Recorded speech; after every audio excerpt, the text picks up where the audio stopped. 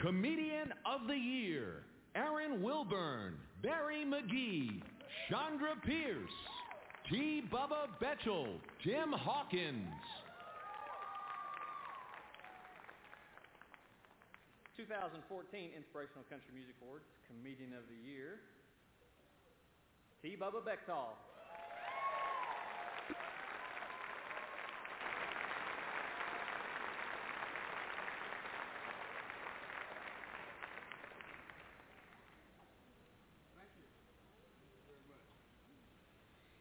Wow. 35 years out there, this is the first award I've ever won for what I do. All right.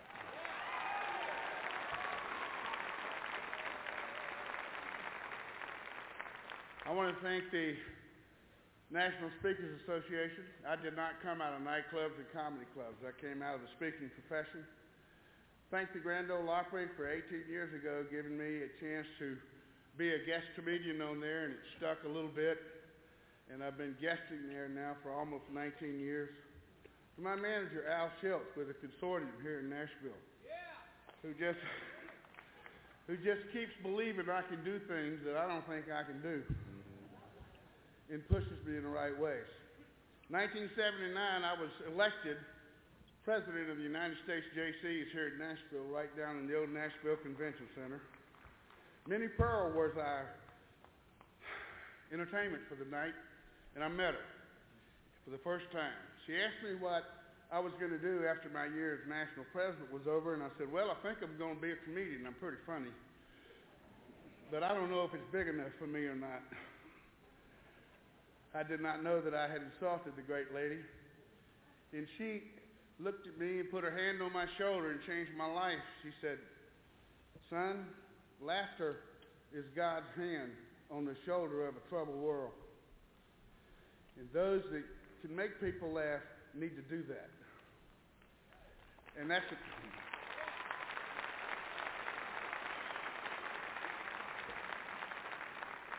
about 90% of why I'm up here tonight.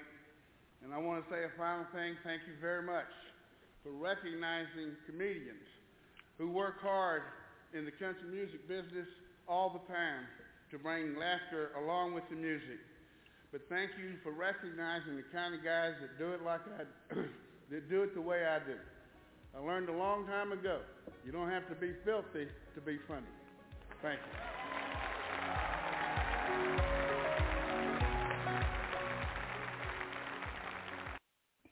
Good evening, ladies and gentlemen. This is Off the Chain. I'm your host, Yvonne Mason, along with my friend, Christopher Plain. And tonight, we are doing a 3-hour tribute to a friend of both of ours who has left his mark on this earth in a way that many people do not. What you heard was the night in 2015 when T. Bubba Bechtol won Comedian of the Year in Nashville. According to MCA Nashville comic recording artist Bubba is not a redneck. Bubba is a guy whose ancestors were probably rednecks, but he's gone on to college now, works in a bank, likes to hunt and fish on the weekends. These are his words. He wears the uniform of the South, but it's not T-shirts and no bras. Like on Hee Haw, he's probably wearing a white starched Oxford cloth shirt with a stiff collar, a blue blazer, khaki pants, penny loafers, and no socks, like I do. Again, that's from Bubba. He's a lovable cahoot, that big roly-poly kind of guy with a heart of gold that's in your family, and he's not just from the South. Call them John Bubbas to explain it. John Wayne was the biggest Bubba that ever lived. Then we had John Belushi, John Candy, and now John Goodman is carrying the banner of the Bubbas everywhere. See the stereotype? And so is T. Bubba. Ladies and gentlemen, we lost Bubba earlier this week. In fact, I got the message at midnight and about fell out in the floor. I was doing my usual can't sleep and pulled up the JCI Florida page on Facebook, which I am a member of, and there it was. Apparently he had fallen asleep and died in his sleep. Well, when I put it up, little did I know that my friend Christopher Plain had interviewed him before and had set to interview him in a few weeks. And so this show was born. Now, before we go any further, I want to explain to you something that Bubba said. In 1979, he was elected as the National JCI president. If you do not understand what the JCs are, I'm going to give you a little bit of history before we get on with our tribute, because the JCs are the reason that Bubba became the person that he was and was able to do what he did. It was in 1915, a movement was founded by Henry Gessenbeer. He formed the Herculaneum Dance Club, a social outlet for community's youth. But unknown at the time, he was laying the foundation that would become a global movement. On October 13, 1915, the first JCI movement was founded when 32 men joined to form the Young Men's Progressive Association, also known YMPCA, at the Mission Inn located in their hometown of St. Louis, USA. In 1917, the St. Louis Chamber of Commerce gave them an emblem. The Young Men's Civic Progressive Association members received acknowledgement from the broader community. However, on November 30th, 1915, official recognition of the organization was granted after enrolling as a member of the Mayor's Conference of Civic Organizations. 1 year later, the YMPCA became known as the Junior Citizens and soon the Junior Chamber of Commerce after affiliating with the St. Louis Chamber of Commerce. In 1920, they had their first national convention. In June of 1920, with 41 cities present, the U.S. Junior Chamber of Commerce held their first official convention, where their first constitution was adopted and the first president, Henry Gessenbeer Jr., was elected. He closed the ceremony with his express goals for the organization. We have definitely launched a great institution into the world of progress. Let us hope that from this institution will emerge citizens of loftier ideals, higher privileges, greater opportunities, pure patriotism, broader ideas of service, and greater capacity for happiness. In 1926, after gaining Charles A. Lindbergh, commercial aviation pioneer, as a member, the U.S. Junior Chamber of Commerce pursued to expand aviation throughout the United States by working to establish and promote airport construction, encourage airmail usage, and mark towns for easy identification from the air. That same year, the Get Out, the Vote campaign was initiated, in which the U.S. Junior Chamber of Commerce became the first national organization to conduct a systematic campaign to educate citizens of their civic duty to vote. As a result, 12 million more individuals voted in the 1928 election than in 1924. In 1954, Operation Brotherhood, exemplifying the value of brotherhood, JCI's first international campaign launched in 1954. Operation Brotherhood was developed through collaborating with the United Nations to support refugees fleeing communism in Vietnam. The campaign included large-scale fundraising efforts that raised U.S. $1 million, assisted more than 730,000 individuals through health and wellness programs, and created more than 350 community living spaces for refugees. In 1981, the year after Bubba T. Bechtol was the U.S. National JCI president, in 1954, the United Nations Economic and Social Council granted JCI special consultant, officially defining the supportive relationship between JCI and the UN. In 1981, JCI President Gary Nago visited with the UN Secretary General Kurt Wallenham at the United Nations to discuss the long-standing partnership between the two organizations. In 1951, The JCI Creed outlines their fundamental values. Now, ladies and gentlemen, I never had the privilege of being a JC. I am not a JC, nor am I a senator. I am a friendship because my husband was the youngest JCI in the state of Florida in 1954. 51, 54. He was 20 years old. The legal age was 21. They lied to get him in the JCs at 20 years old. He had a very storied career in the JCs, became a senator, and because of his involvement with the JCs, he met people worldwide. He was very successful. He was very well known, just as Bubba was. The JC Creed was written by C. William Brownfield. It's a 6-line statement of the beliefs and principles of the JCI movement, which was officially adopted in the 1948, uniting individual members across the world.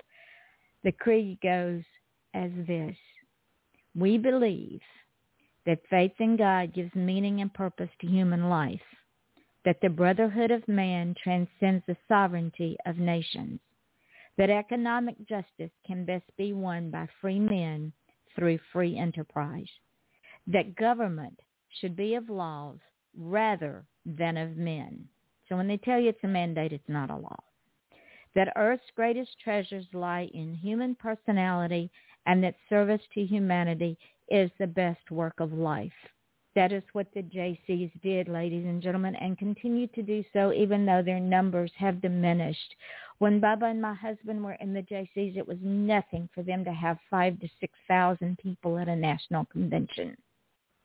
So with that in mind, and I also want to tell you this, what the JCs did is they taught these men how to be better speakers, better individuals, and how to be successful in everything they did. That brings me to how Bubba Bechtol became a comedian. When he, let me see if I can find, jump in there, Chris, while I'm looking for my paperwork. I got it. Got it so confused. Actually, oh, excuse me. Yeah, I had to put headphones on, so can you hear me actually? I can.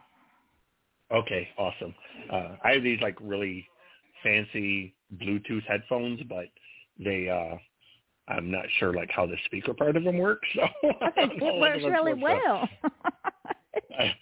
I don't know if I'm supposed to talk into the headphone or talk into the phone or what, but I guess we'll keep them close together, and that way I can't make a mistake. But no, Bubba is T-Bub. That's kind of what I affectionately always joked with him that was his nickname is T-Bub, and just such a unique person, you know, funny and kind and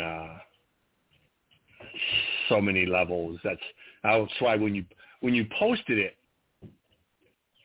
about the second line, I knew before I actually messaged you and asked, like, you know, because when it said the way you worded it, my first thought was, oh man, he did not die. And then I asked you and you said, yeah. And I was like, oh man, like this sucks. Like this is John Panette all over again, you know? Yeah. Because I got to be friends with John Panette too, like that. And, you know, when John died, I was so crushed by it, you know, and they had so many qualities that were similar in, you know, the sense of humor and how they talked about their weight in a funny way, and just they could take the most mundane things about life and make them funny, and they could do it without being, you know, juvenile or, well, I don't want to say juvenile. They could do it without being crude or whatever. John did a couple little bits that had some swearing in it, not really heavy duty, but I guess more just an emphasis thing maybe. But, John, much like Bubba, he didn't dwell on the blue comedy, the adult stuff. He just, they talked about the silliness of people they met and the silliness of life and their weight and food. And, I think that's why both of them were kind of special to me. 'Cause, they really were very, very similar in a lot of ways. And we lost both of them, again, far too early, and just huge, huge voids that they leave in comedy of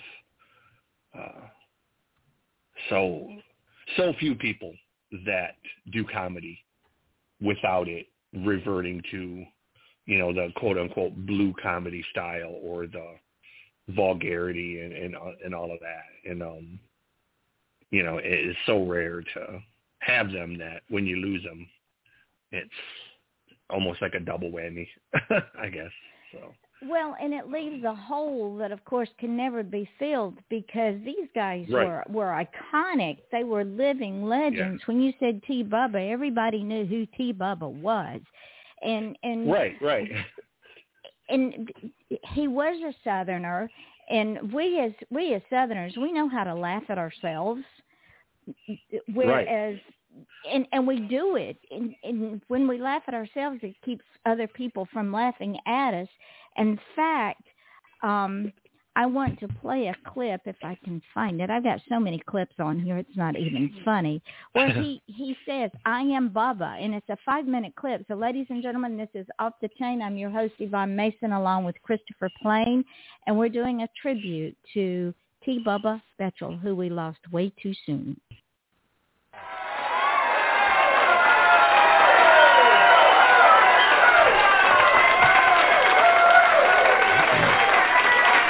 Yeah! All right, let's get untied.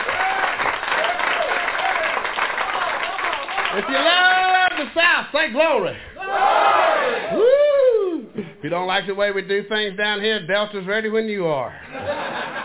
God bless Brother Dave and Lewis. I'm just carrying on a tradition. I am Bubba. It's great to be here. I mean that. I am Southern. I was 23 years old before I discovered Robert E. Lee was not the third member of the Trinity. I believe Earth's a southern planet. I really do. I was in Connecticut last week. Lady up there said, "Bubba, I thought everybody in the South had two names." I said, "I do. My name's Bubba." I asked my mother once why she named me Bubba. She said, "Anytime you're born in the South, your belly's bigger than your chest and you're ugly, you're going to be a Bubba." And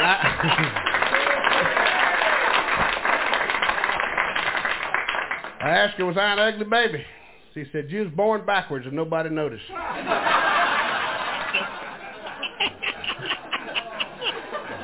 said, "I carried you around upside down for 2 years. Everybody in Mississippi thought you had the biggest smile in the whole state."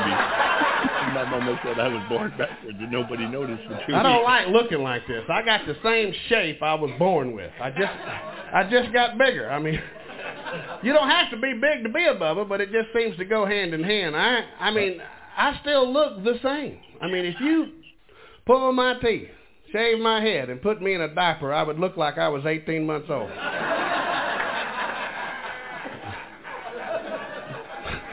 As a matter of fact, this coat I have here tonight's a 54 toddler. I'm just trying to do the best I can with it. They won't let me back in Opryland no more. I got on a merry-go-round there last week and screwed it in the ground. I mean, you get on the elevator with me, you need to be going down. I'm just a big boy. I'm proud and I'm thankful. I'm proud that I live in the South, and I'm thankful that there won't be a Richard Simmons Jr.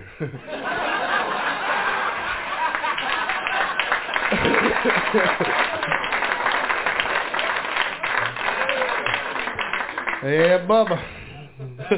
He's clogged up, ain't he? I am Bubba. I wear a ball cap. Most Bubbas you see wear a ball cap, and I have my name on mine. I have one button on my ball cap. It says, I beat anorexia.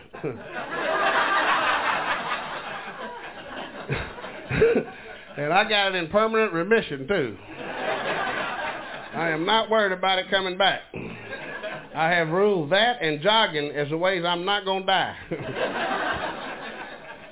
That's right. I am not going to starve to death, I promise you. I am Bubba. Anytime I hear anything that I agree with, I say affirmative 3 times. I go, yep, I heard that. That's Bubba.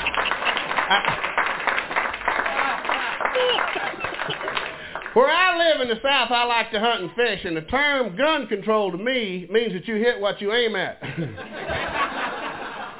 I am Bubba. I'm proud. I'm proud to be American. I'm proud of being Southern, and most of the thing that Bubba's proud about more than anything is the fact that he can still wear his same blue jeans that he wore in high school. Except now he's wearing them way down here. Now y'all see a little bit of it. Get you a side view of that there so you get that. That's Bubba right there, you know. I have settled an argument with the tire tool. I am Bubba. I have been known to use the word pork as a verb. I'll wait a while for the Episcopalians to get that one. That's as in to pork. Oh, well, I don't like much about politics. Bubba thinks that most politicians are like diapers. They need to be changed often. And for the same reason.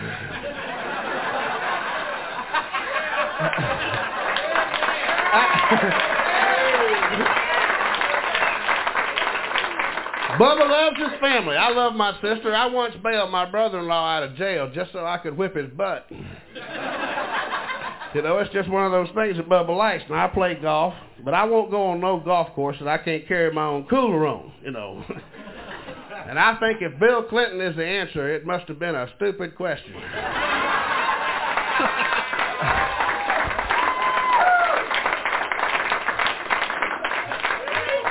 I will drink a cold beer, eat a moon pie, and smoke a cigar all at the same time. And I do drive a 4-wheel drive pickup truck with a gun rack next to a picture of a deer drinking water and a bumper sticker that says, "Don't tailgate me, I'll flip a booger on your windshield." That is Bubba. I see some of you out there might be a few Bubbas too. Bubba,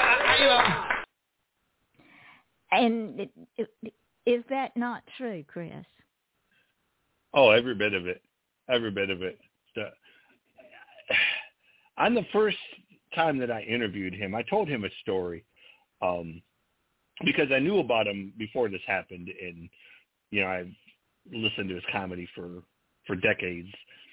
And when we left in 2000, when we left Michigan and moved to Arkansas, I had this thing about calling people Bubba, just because. As a son of a truck driver and being around a lot of Southern people and whatnot, I just, like he said, you know, if you're fat, ugly, and overweight, you're going to get called Bubba. When we got down to Arkansas, this habit of calling people Bubba, we went to a few yard sales and we pulled up in front of this house and there's an old boy sitting on the porch. And I told Mama, I said, "That's a Bubba if I've ever seen a Bubba." And Mom turned around and she said, "You need to stop with that Bubba thing." She's like, "Not everyone that lives in the South is named Bubba." And I said, "Well," I said, "somebody once told me," I said, "when in doubt of a Southern male's name, just call him Bubba. You have a 75% chance of being right." And she's like, "You need to stop." So we go up to the yard sale and I'm looking around and I see some video games that I want. And the woman comes off the porch, and I asked her, I said, "How much are these video games here?" And she said, "Honey, I don't know." She said, "Let me ask my husband." She picks the game up, holds it in the air, and yells across the yard. She's like, "Hey, Bubba, how much you need for these here games?" My mom laughed so hard. She had to go back to the car and sit in the car because she was laughing so hard she was crying. So I paid for the game, and I got back to the car, and she's like, "How did you know that?" And I was like, "I didn't know that." I was like, "But I told you he looked like a Bubba." You know? And she's like, I'm never going to let you live that down. And it was like, well, come on, man. He's sitting on the porch. He's sitting in a rocking chair. He's whittling on a piece of wood. He's about 350 pounds. He's wearing bib overalls, and he's got a beard down to his belly button. And there it is. If there was ever a Bubba, you know. And Bechtol knew that. Right. He knew how to do self-depreciating humor because he understood. Right. He grew up in Mississippi. He was born and raised in Mississippi. Mm-hmm. And, go ahead. Go ahead. I would say somebody once told me, because, stereotypes can be good or bad. But somebody once told me for there to be a stereotype, there had to have been somebody like that to create the stereotype to begin with. And, and you don't always have to have a stereotype be a negative thing. Sometimes stereotypes can be funny. Jeff Foxworthy had Here's Your Sign. Bubba had Igmo. Mm-hmm. And Bill Engvall had Bill Engvall had Here's Your Sign, and Jeff Foxworthy had You Might Be a Redneck. All kind of the same thing, but all kind of playing on the stereotype of, the Southern thing. And Bubba took it further, with his Igmos weren't just Southern folks. They were Walmart folks, and they were fast food workers. They were Northern people. They ones he called Yankees, and he made fun of his wife, who he called Bubbalicious, and Bubba really just kind of everybody fell under his umbrella. He was an equal opportunity. Comedian. He reminds me a lot of Rodney Dangerfield. Rodney Dangerfield was, he didn't care who he insulted. And Rodney Dangerfield and Don Nichols. Don Nichols was Don like Nichols that was a master. And you talking about Northern Igmos. Let me play this clip. It's like a minute long. Let me play this. It's called Bubba's Northern Igmos. Now this, ladies and gentlemen, this is fall down funny. It is absolutely fall down funny. Yeah, it is. And I think there are a lot of Igmos in this global warming debate. I don't live in snow country. I'm staying right here on the Redneck Riviera in what I call cold country Florida. That's right. We got about 2 months a year that I call shorts and sweater weather. You can wear your shorts and a sweater and be totally comfortable. I like that. But I have to travel up north in the winter to make a living. They like Bubba up there. They know that Bubba can be found anywhere in America. It ain't just a southern thing. So this year the government came out with an official travel pack for all people traveling in blizzard country. Now the government said you should always have a heavy blanket, 1 gallon of water, a flashlight, 2 days worth of food, emergency road flashers, a cell phone, and a portable radio when you travel. So I got all that. I looked like a dadgum fool last week when I tried to get on an airplane for a show I had in Portland, Maine. But they took it all away from me. Big Mo.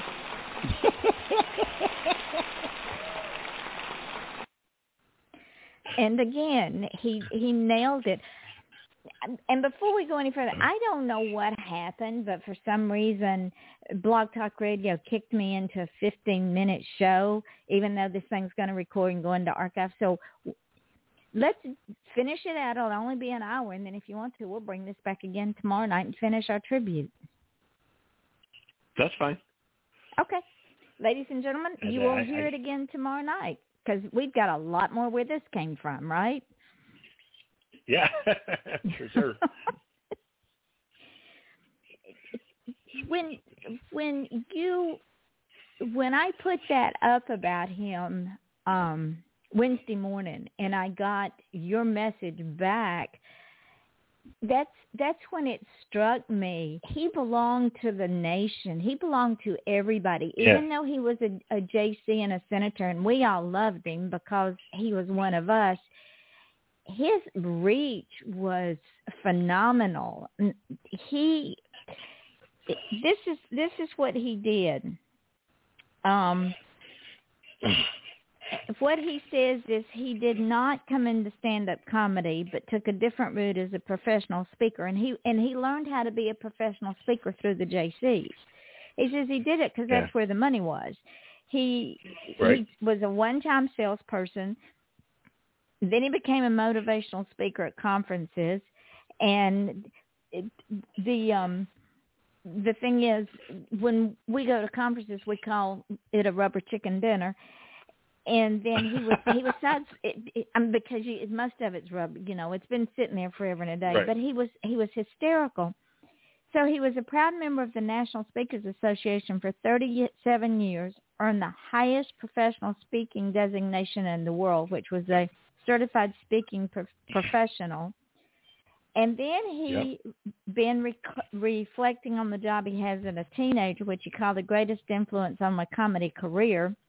He worked as a driver for the brashly outrageous stand-up comic Brother Dave Gardner, whose regional shtick included jokes about RC colors and moon pies, and I remember those. And and he'd gone from regional clubs to frequent appearances on the Tonight Show. So Bubba spent a lot of time with him, driving around during gigs in Biloxi, and he said, Brother Dave influenced me greatly. He was just himself and was proud of what he was, and other people loved to tell him about it. He says, that's all I do today.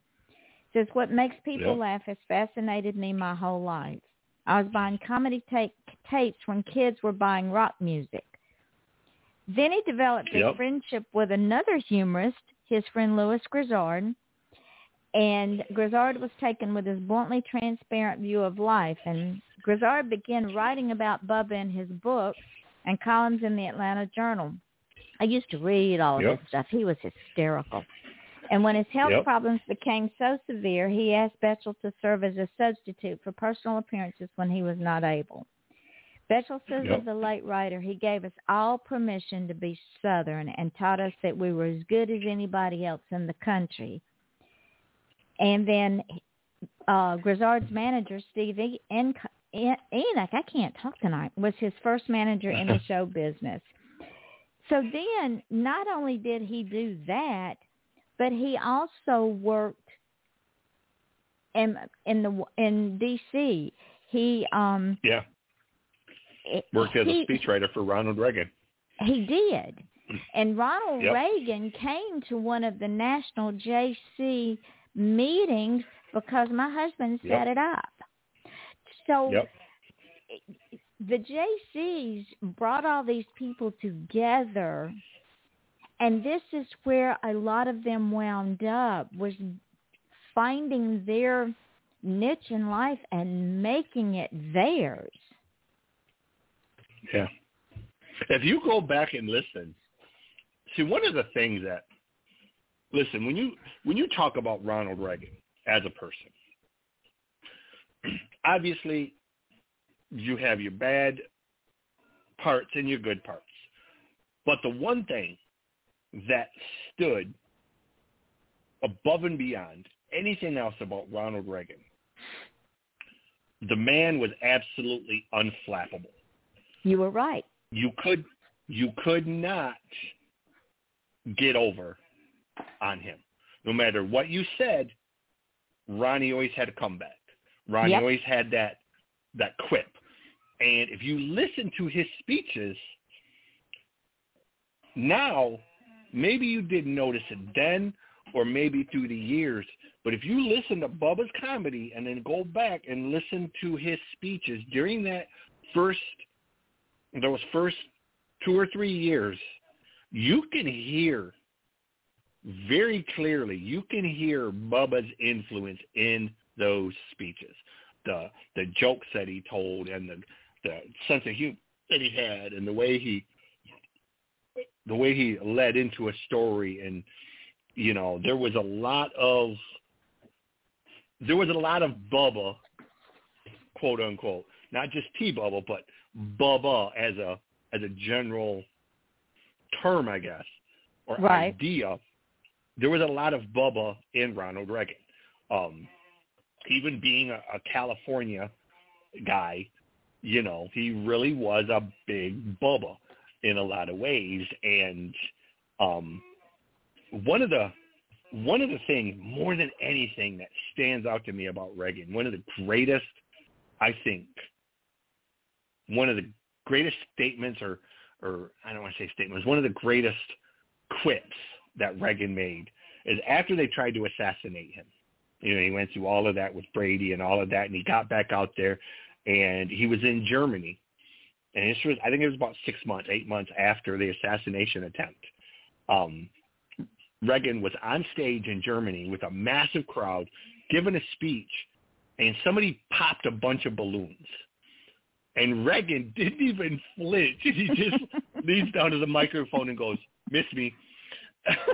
You know, it was like, you know, they tried to assassinate you 6 months ago.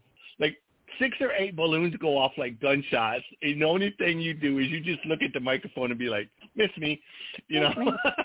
He didn't run, he didn't duck, nothing. He didn't even flinch, you know. And it was just it's what made Reagan who he was, you know. When Mondale went after him about his age, and Reagan turned it around on Mondale so badly that it ruined Mondale with that one remark. Yep. Mondale was 11 points ahead in the polls before that debate. The following day, Mondale was 14 points behind. So one remark, one burn from Reagan, he lost 25 points in the polls, and he never recovered, and it led to the worst defeat in the history of the presidential race. Mondale won one state, one singular state out of 50. That's not losing.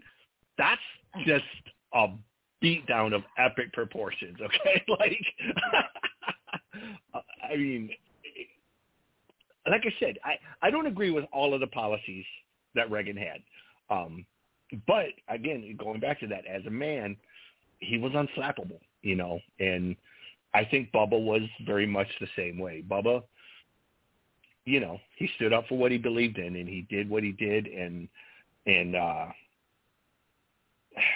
you know, I think that time in D.C. probably tempered him a lot and gave him a lot of material, but also kind of showed him that, okay, maybe, you know, maybe I do need to be a comedian, because there's definitely a lot to laugh at. Well, you know? he said that after the stint at the White House, and that he built his network, of course, and leadership skills and his laughs. But after that brief stint in the White House and running for an office in Florida, that people started calling him. Yeah, they wanted him to serve as speaker at different functions, and then he was off and running. And so I totally forgot about him running down in Florida. Yeah, he ran for, let's see, he ran for congressman. No, he ran for congressman. District 1 in 1982. He won the primary and lost the general. Then he went back to Washington and worked for fundraiser for the GOP. And because he had that foundation of the JCs, in the early JCs, what they did is they taught these men, and women weren't involved in the JCs. They were involved in the JSETs, which was the female side of the JCs. They were the support group. And I'm going to tell you, and y'all can get mad at me if you want to, women, but when they let women in the JCs, they ruined the JCs. Because what happened, the women as the support group in the JSETs were like the backbone of the JCs. They got a lot done. Right. And they taught these men how to be leaders, how to be successful in whatever job they went into, how to be self-confident, how to take a stand, how to feel their worth in a dog-eat-dog world. In the state of Florida alone, during the early days, when they would call the legislature to order at the beginning of the session and they would do roll call, the first thing they would say is, everyone who is a JC, please stand. There was not an empty chair. I mean, every chair was empty because they all stood, because at some point in time they had all been JCs. Right. Well, what's the old saying? Behind every great man is an even greater woman. Exactly. So and real quick, he's got we're back here to another clip. It's called Political Correctness, and I love this one. This is like a minute 46. It's hysterical. And is it just me, or is political correctness beginning to choke you to death too? I am so tired of having to watch my step all the time. I went to the beach the other day and stepped on a Portuguese personal war.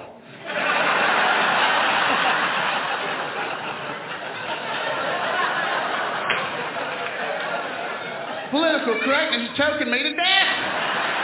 At the skating rink in Gatlinburg, Tennessee, in front of it is 25 handicapped parking places.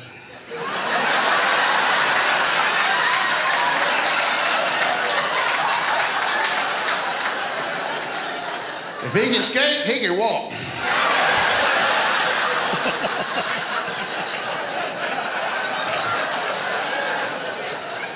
I won a Delta jet the other day. I'm looking up here to adjust the air conditioner vent. I like it cold. I like it where I can hang meat right next to me, boy. And I'm over that sucker all the way up, and I saw the light switch. And on the light switch was Braille.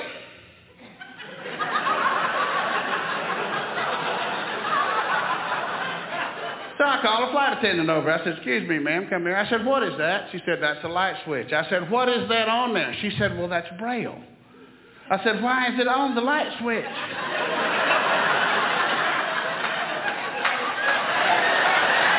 She said to me, "That's in the event that an unsighted person would want to cut the light on." I said, "Did you hear what you just said?"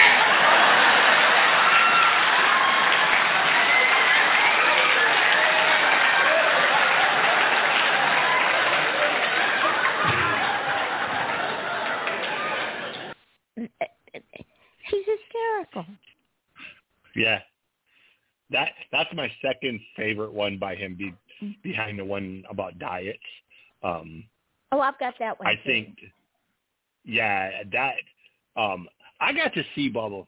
I don't remember what year it was, but it was shortly after the whole thing with Reagan.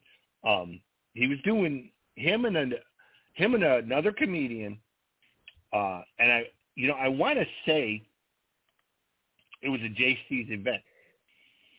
They held at the school in the gymnasium. It was a special dinner that my Uncle Dean was a JC, and we went to it. It was expensive. I think at the time it was like $25 or $30 a person, and they had two comedians. They had Bubba, and they had another comedian, and he was a Native American. He was an Indian comedian, and both of them were so funny. I just laughed and laughed and laughed. And I was only I think about maybe 12, 13, 14 years old at the time. That was the first time that I'd ever heard them, and it was so unique because both of them, it was clean comedy. I was at that time, growing up around truck drivers, I was used to hearing people like Moms Mabley and Gene Tracy and Elmer Fuddpucker and all of that. So it was, again, dirty jokes mostly, trucker jokes.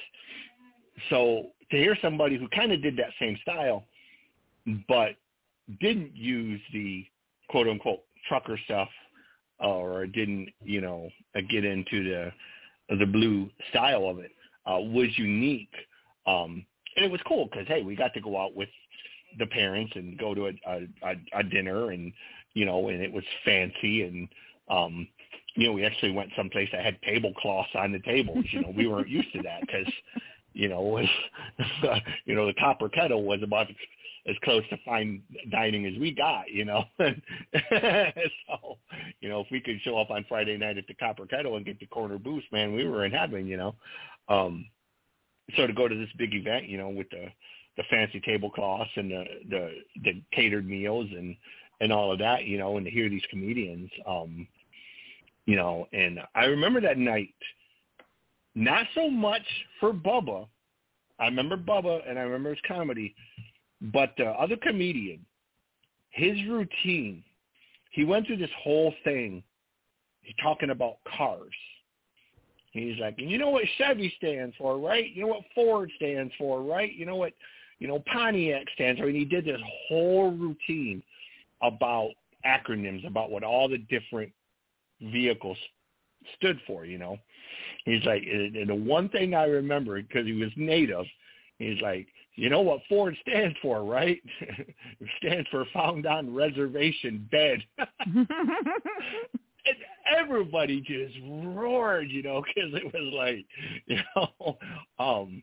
but yeah, it was just, that was the first time I'd ever heard Bubba, and then I didn't hear him again for a while, and then later on, I come across his stuff again, and I remembered who he was, and I was like, oh man, this is that guy from that night, so I had to buy the tape, and kind of like what he said in this thing, or what you said maybe, when we traveled, when Dad and I traveled around, that was kind of my thing. I would, at all of the truck stops, if we stopped at a truck stop, Dad said you could get, one tape or one record or one whatever.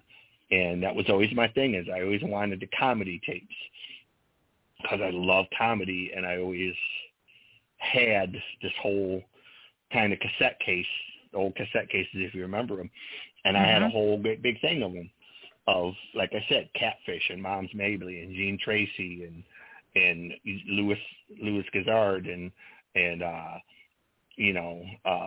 Tim Wilson and all of the different people like that, and then Laughing Hyena come out, and I started collecting those. I was older at that time, but Laughing Hyena had Jay Hickman and Jeff Foxworthy and all of them guys, and Ollie Joe Prater. Ollie Joe was from Michigan here, so Ollie Joe was, when he kind of hit big, it was kind of crazy because Ollie went from Michigan out to L.A., and he was running in that crowd with Sam Kinison and Andrew Dice Clay and Bill Maher and all them guys. And then he broke away from them and got into the more Southern comedy thing. And, Ollie Joe was another one. He was a former trucker. He was, 450, 500 pounds. So a lot of his thing was about how fat he was and but Ollie Joe definitely had a blue comedy style. But again, so Southern comedy is. Well, so ahead, with that being said, let's play the diet clip, because it's hysterical, and it is one of your favorites. So hold on, ladies and gentlemen. It's fall down funny. I'm just big. I don't like being this big. I work on it. I do. I don't like being this big. I got out of the shower yesterday morning and looked in a full-length mirror in my bathroom, and I could see my behind without turning around. That's too big. I got so big, my picture fell off the wall.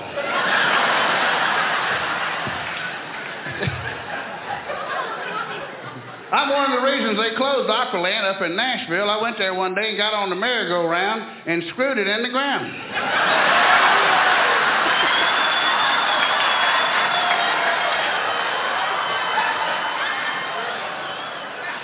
And I've tried every diet in the world. I want you to know I do try. I try hard. I did. Doctor put me on a diet 2 months ago. Didn't have much food on it. I had to go on 2 diets to get enough to eat.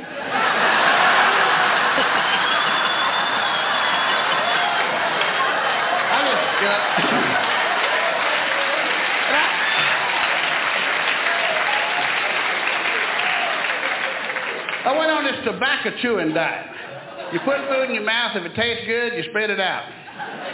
You know, it's just one of those weird diets. Nothing works for me. Went on a slim fast diet. Read the instructions, did everything. There ain't nothing right about either one of them words, slim nor fast.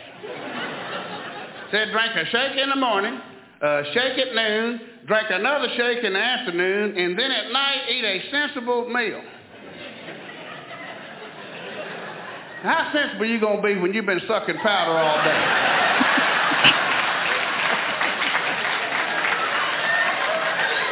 I could eat butter from a bull by 5 o'clock.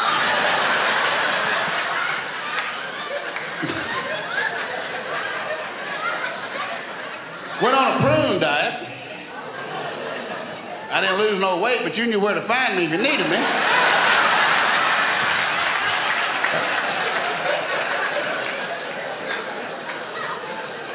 I recommend that diet to any of you that might have a cold or the flu. You eat 2 cups of prunes every morning, and I guarantee you won't cough all day long.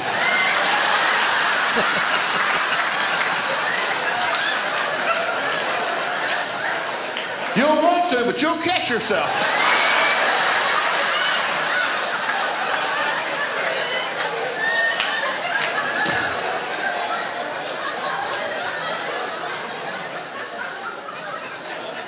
Doctor told me to eat more fiber. Eat a lot of fiber, Bubba, a lot of fiber. I ate fiber for a month. Fiber, fiber, fiber. Last week I passed a wicker basket.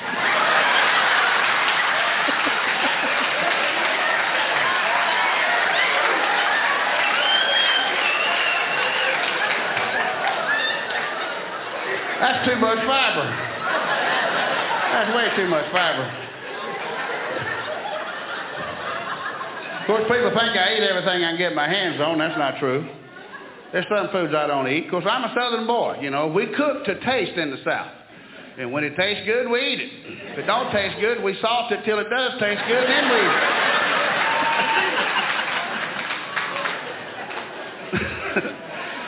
I mean, if it ain't rolled in flour and fried, I'm suspicious of it. I come from a family where gravy was considered a beverage.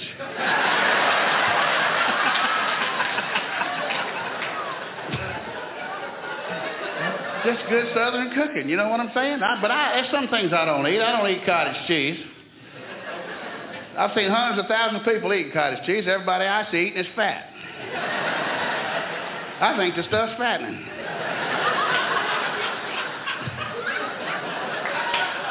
And I'm a Southern boy, but I don't eat cured ham either.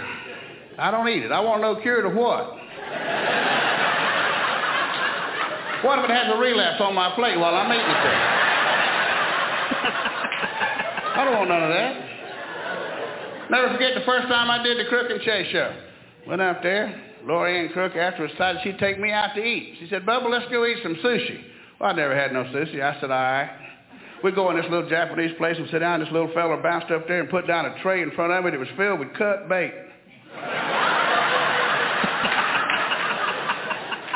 I looked down there and she said, how do you like your sushi, Bubba? I said, fried.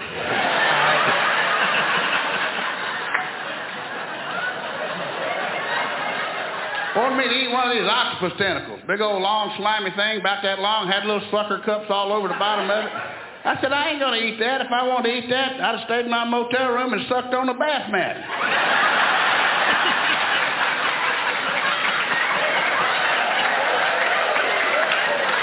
I'm not going to eat that.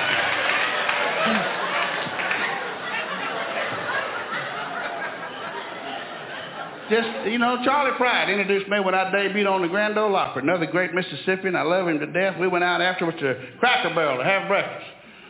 Waitress walked up and said, y'all want some biscuits? I said, what's it made out of? She said, scratch. I said, no, ma'am, I know where I scratch. I don't want no biscuits made out of it.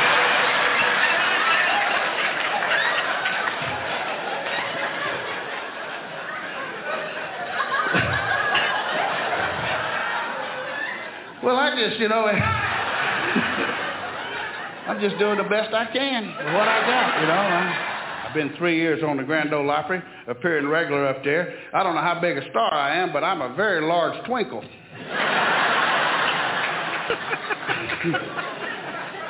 And everywhere I go, people.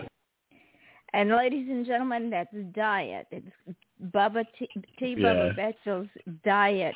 I mean, that's just fall down funny. He just takes everyday things and comes out with the most outlandish, hysterical things you can think of. Yeah.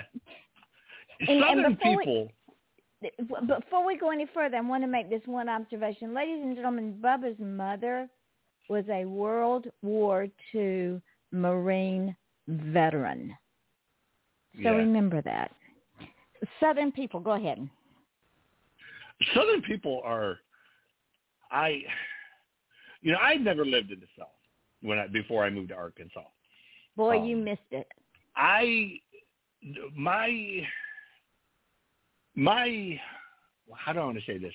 My exposure to Southern people before that was being around truck drivers who were Southern. So when it was first suggested that we move to Arkansas, in my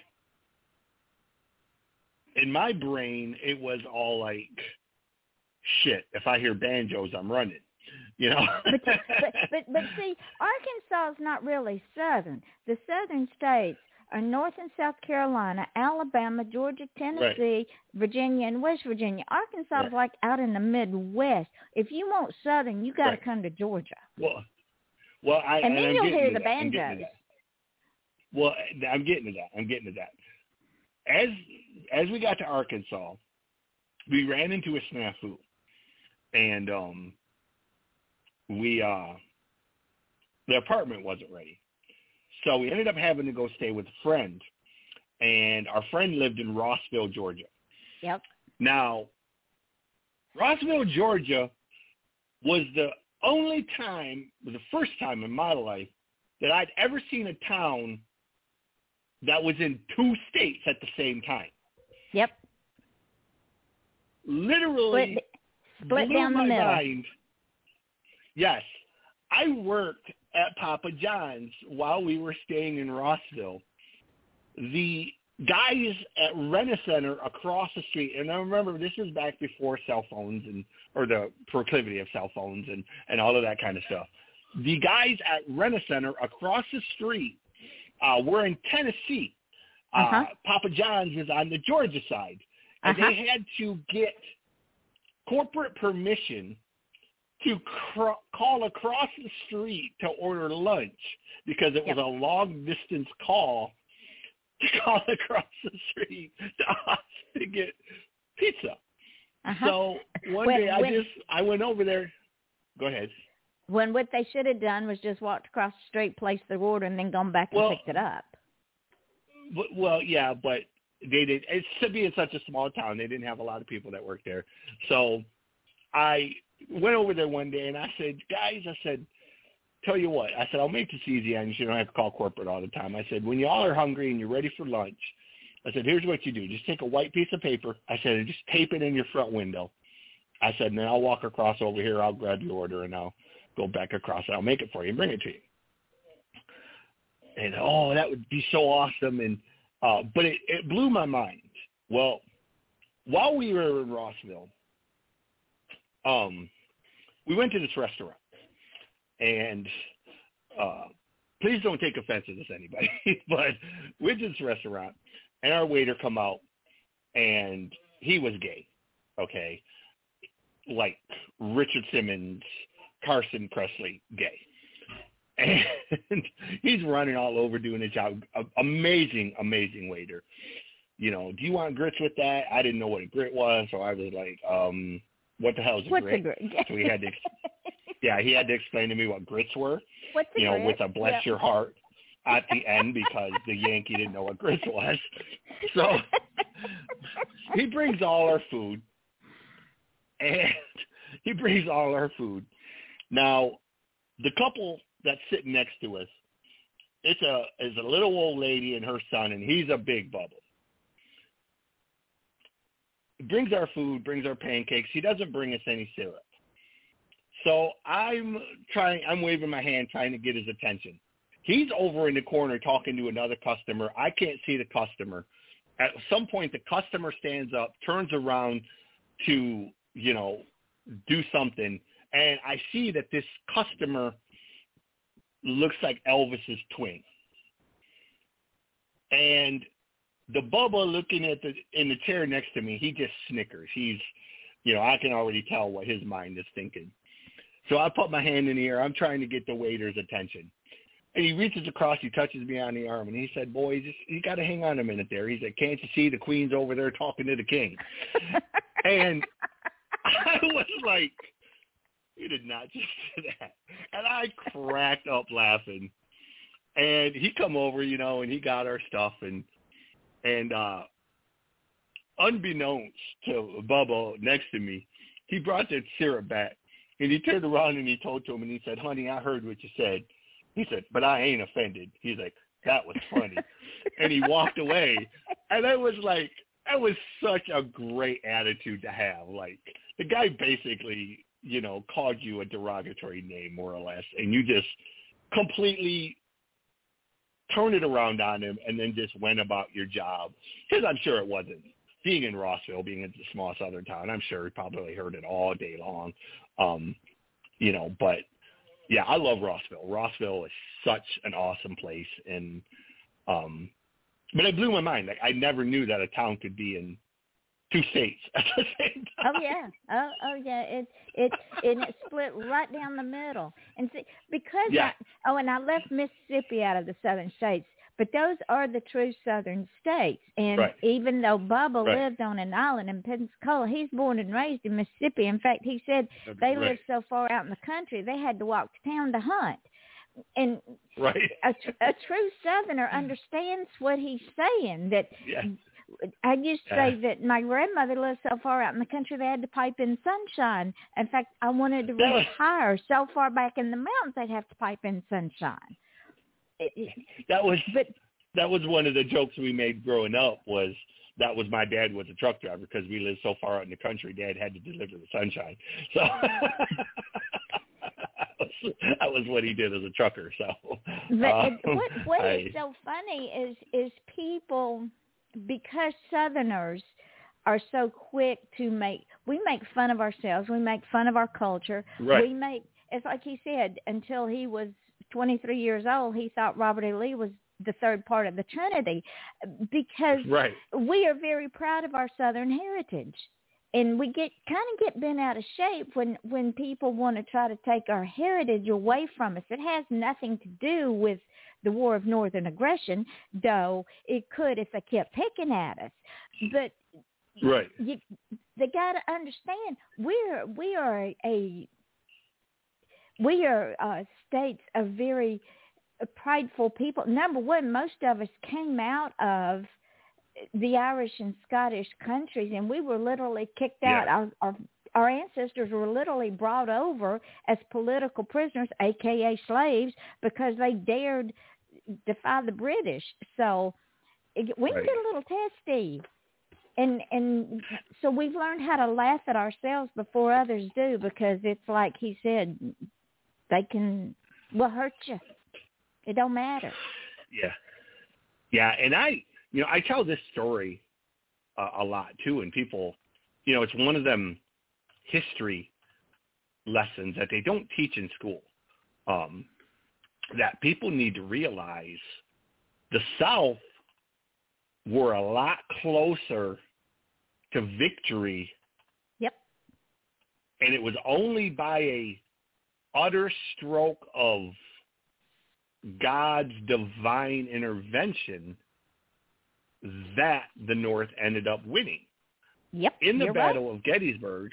Yep. In the Battle of Gettysburg, and a lot of people don't know this story, and I know you do because we've talked about it.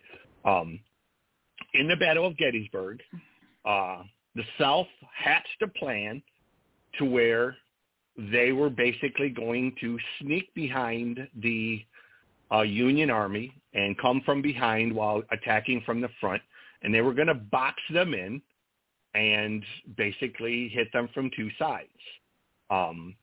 In the process of doing this, unbeknownst to the Southern Army and also even to the Northern Army, George Custer, yes, that George Custer, same one, from Wounded Knee, just happened to show up with his Michigan militia troops and intercepted the Southern Army as they were sneaking around and cut them off and forced them to basically turn around and go back. Now, had Custer not shown up at that exact moment, at that exact time, the Southern Army gets behind the Northern Army gets crushed, they lose Gettysburg, and the entire tide of the war changes.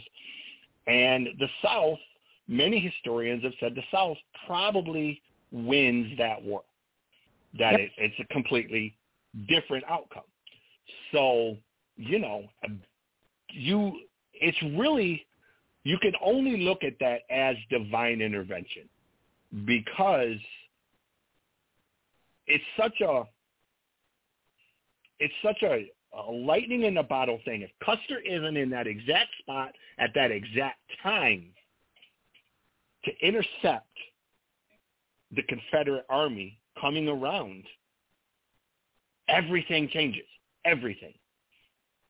So you can only really truthfully say that wasn't just random, okay?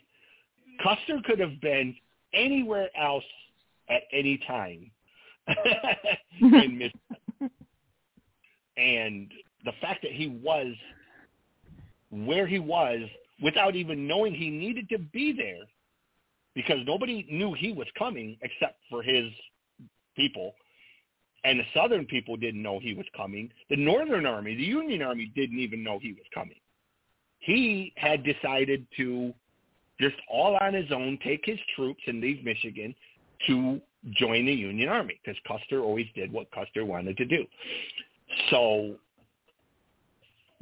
really, it's a fine hair to split between saying, the North won and the South didn't.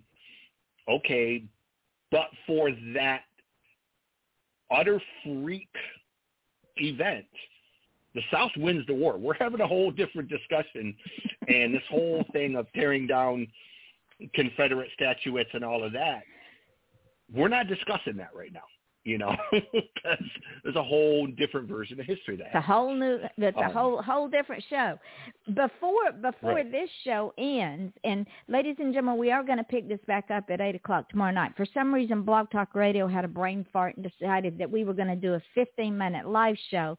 So all of this is now in recording mode, but we're going to pick this up live tomorrow night at 8:00 and run for 2 hours. But I want to play a clip right quick. It's called Bubba Grandma on Psychology. I can't talk. It's a 54-second clip. So hold on.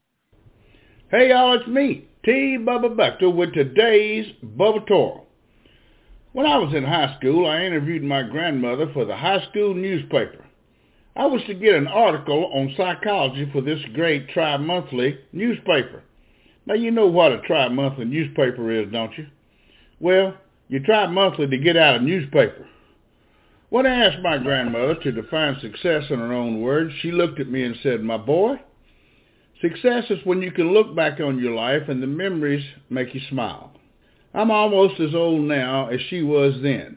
And when I look back at my life, at the memories I have, I smile. Even at the memories I had a tough time with when they were happening. So I can sleep at night knowing that I'm a successful man. How about you? Thanks, Grandma. Best psychological advice I ever had. And with that, ladies and gentlemen, we will be ending this show very shortly. Chris has agreed to come back tomorrow night because there's so much more. We've got Bubba's Code of Bubbas. We've got his Redneck Riviera. We've got Igmos. We've got so much more to talk about with Bubba. Tribute to someone that's going to be sorely, sorely, sorely missed. The man was just, there's no words. I had the pleasure of working with him 2 different times. The last time was 2 years ago at our 50th JCI Senate anniversary here in Florida.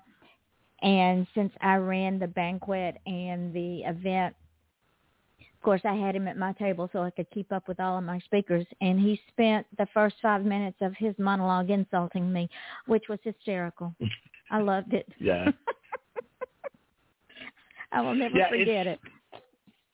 Yeah. That's why I said listening to all of these bits, I guess I didn't realize even more so, him and John were so alike. They had, he talked about diets, and John always talked about his dieting, how, he all the things a dietitian and going to the gym, and, John Panette would make the joke about when he went to the gym, he's like, the weight trainer would come over and he told me, he's like, you working out now? He's like, he's like, it's really going up now. He's like, you're burning the weight. And John would be like, yeah, I hope it's a small controlled burn. He's like, because if this baby goes all up at once, there's going to be a mushroom cloud over this gym.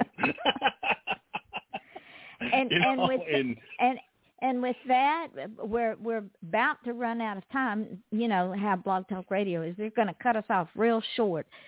So, ladies and gentlemen, join us again tomorrow night at 8 o'clock. We will run a 2-hour show, and hopefully Blog Talk won't have a brain fart again. Chris will come back. Chris, if you find any clips you want me to drop in that I don't already have, send them to me. I know you think they all got blown up, but we'll continue to if I find that one, I will. Okay. So, again, tomorrow night, and I'll send you the link as soon as we get it up. So, ladies and gentlemen, until tomorrow night, this is Yvonne Mason with Off the Chain with my friend and partner in crime in this tribute of the one and only Bubba Bechtol. I cannot talk. We will continue this tomorrow night. Thank you for joining us. Please share this. Keep his memory alive.